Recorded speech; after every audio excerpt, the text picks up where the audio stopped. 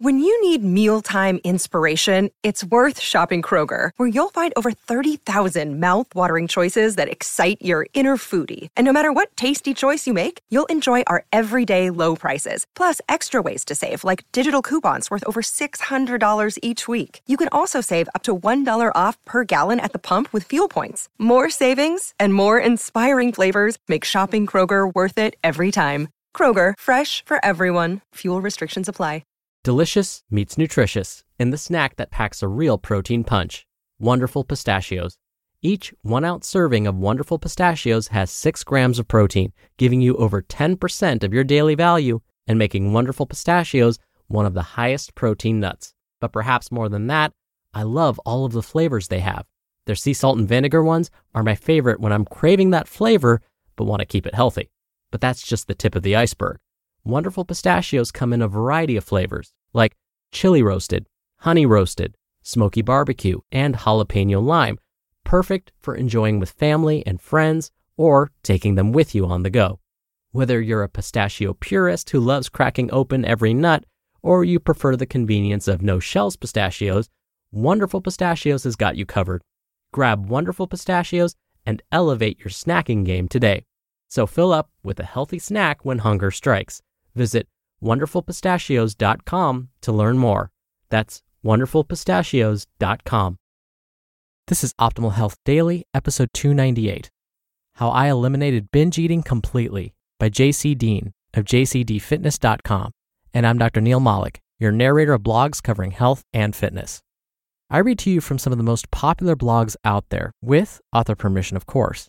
And that's in big part due to your support. It's helped to keep this podcast going. Now, our goal was to reach $1,000 in donations per month, which would help pay for the cost of running all 5 of our podcasts and to get some help with editing. And what really is touching me right now, and I'm trying not to get emotional, is that we're about 70% there.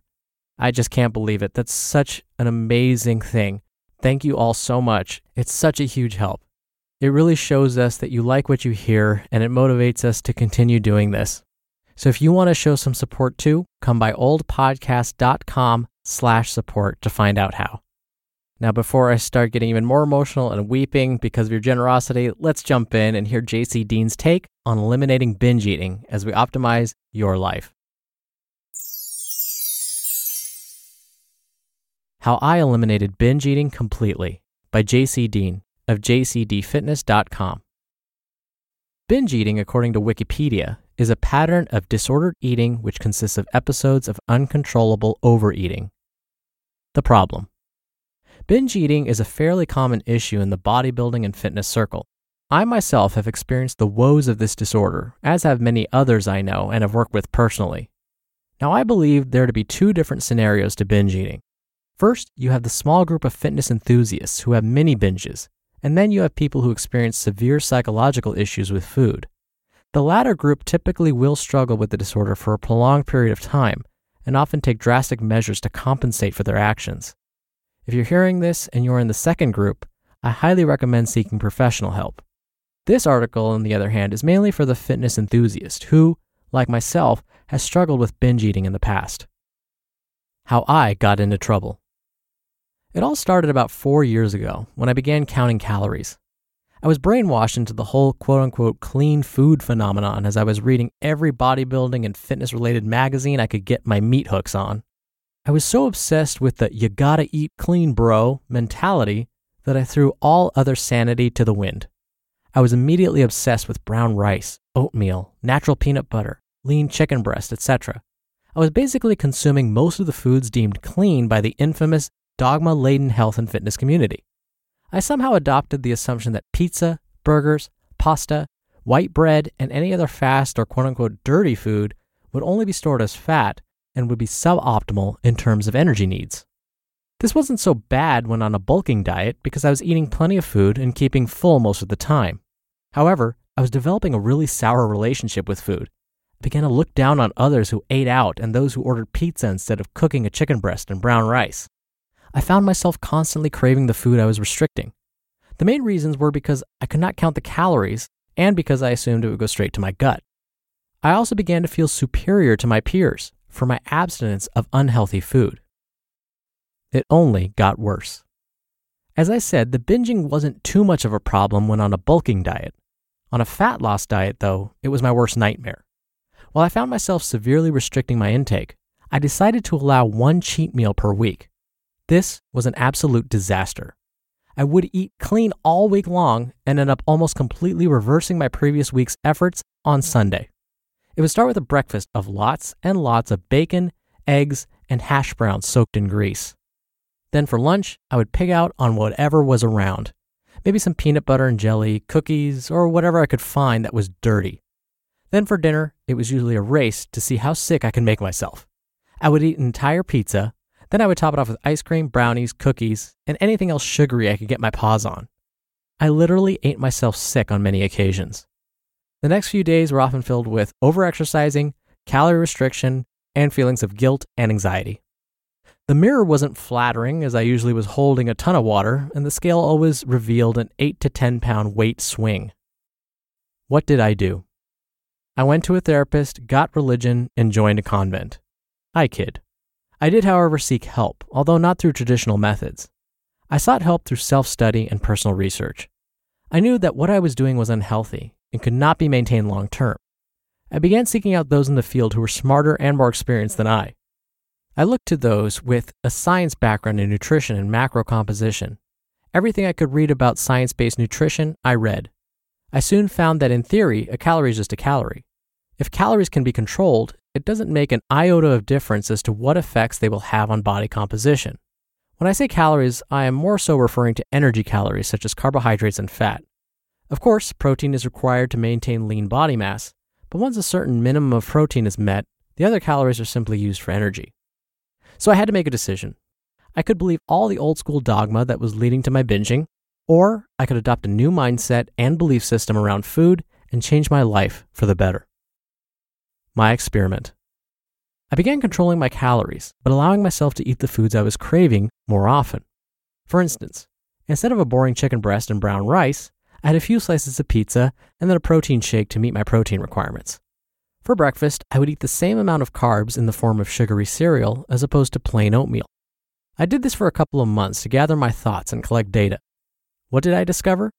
Food choices do not make a difference at all as long as calories are controlled. A calorie is a calorie.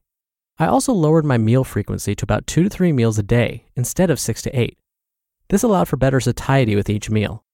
I found that I no longer had the urge to binge anymore. How to eliminate binge eating in 3 easy steps. 1. Make a choice. Decide you want to stop this behavior and make a plan to do so. Decide the route you're going to take. Plan your work and work your plan. Do not give up if you fail at first. You will not conquer this habit overnight. 2. Experiment. Try new approaches until you find something that works for you. Try placing most of your food around workouts or later in the evening. See if that helps with satiety. Manipulate your energy macros. If carbs tend to make you ravenous, switch to a lower carb diet and eat more healthy fat, as fat can be known to be more satisfying. If you like to pig out on fatty foods, switch to a higher carb diet with most of the energy coming from fruits and veggies. Try different strategies until one sticks. And 3, seek accountability. Make sure others know what you are doing and what your goals are. Tell your friends that you're committing to this. Ask them to check up on you every so often.